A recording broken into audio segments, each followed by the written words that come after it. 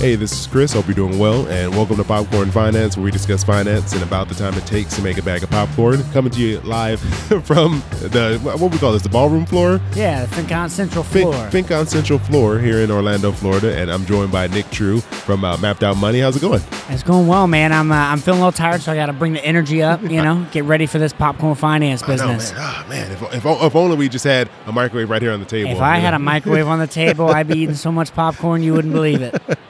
Well, Nick may sound familiar because you've been on the podcast before. So I have, yeah. I appreciate you coming back. We talked about your Airstream and your wife and yourself traveling around and kind of living a more mobile life. Yeah, so, we were just getting started last time I was on the podcast, actually. So we've been at it for about a year now. It seems crazy. Man, time flies by. That doesn't feel like a year ago at all. It does.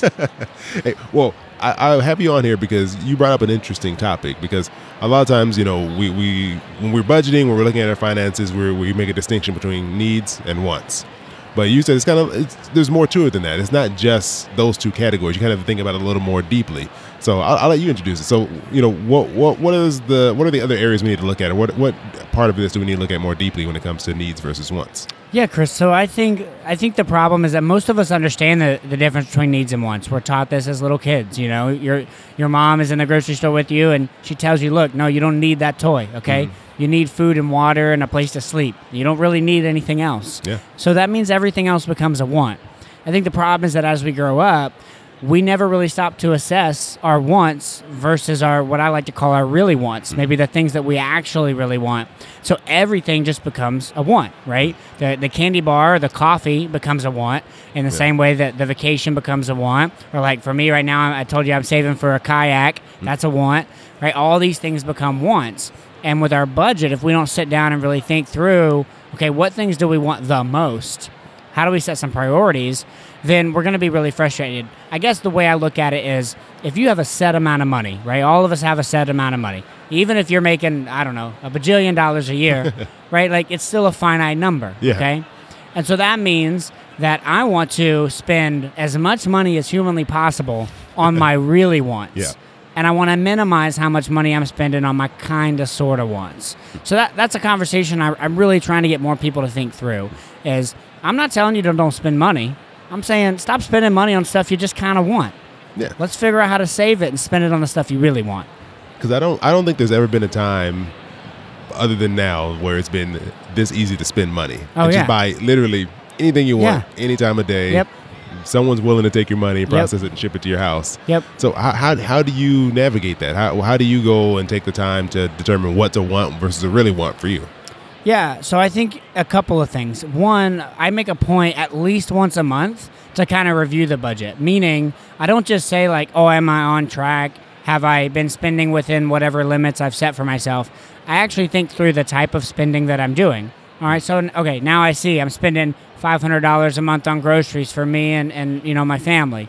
Okay, well, what's actually inside those groceries? Do I like what I'm buying? Like, I want to reassess the things that I'm doing, right? Right now, me and Hannah, we currently each have $60 a month each that would just go blow it money, just completely free spending money.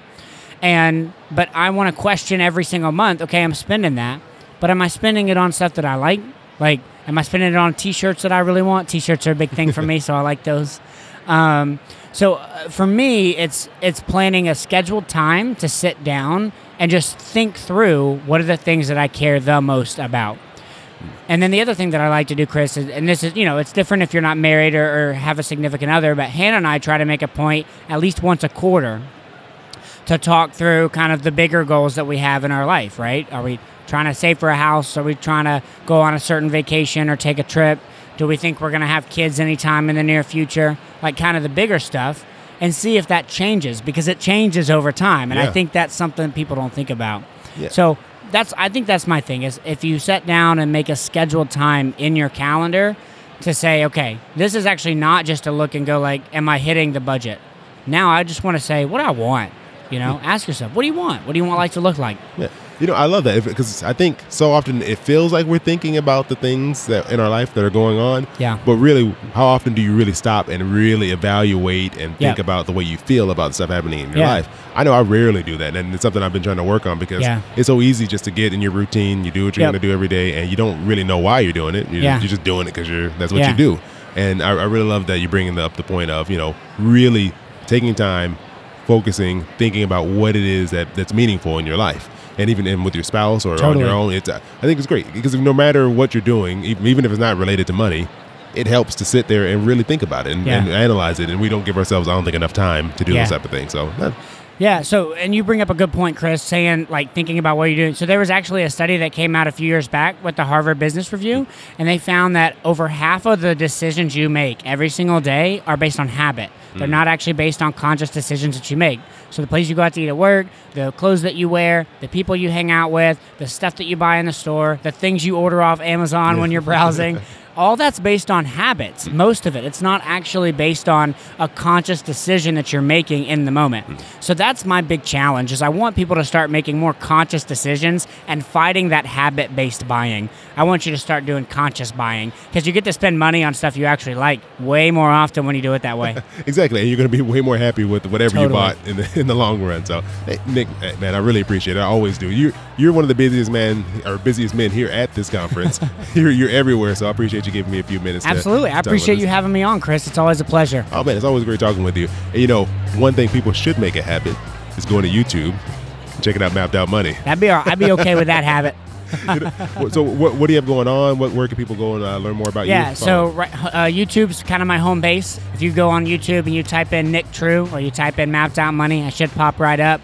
I try to put out a YouTube video every single week that's going to help you with your money and understand finance and go and be able to do the things that you want to do more of. So that's my shtick, and I hope you guys come check it out. No, it's great. I definitely recommend it. I love it. It's very, very down to earth. It just feels like you're just talking to us and like, we're all in the room together just having a conversation with us. So I appreciate it, Nick. And yeah, definitely everyone go check that out. It's a lot of fun. You put out good stuff. Appreciate it. I appreciate that, Chris. It means a lot. All right, Nick, take care. Enjoy the rest of your conference. Hopefully you can get some rest after this. Yeah, you too. I'm going to try. All right, Red.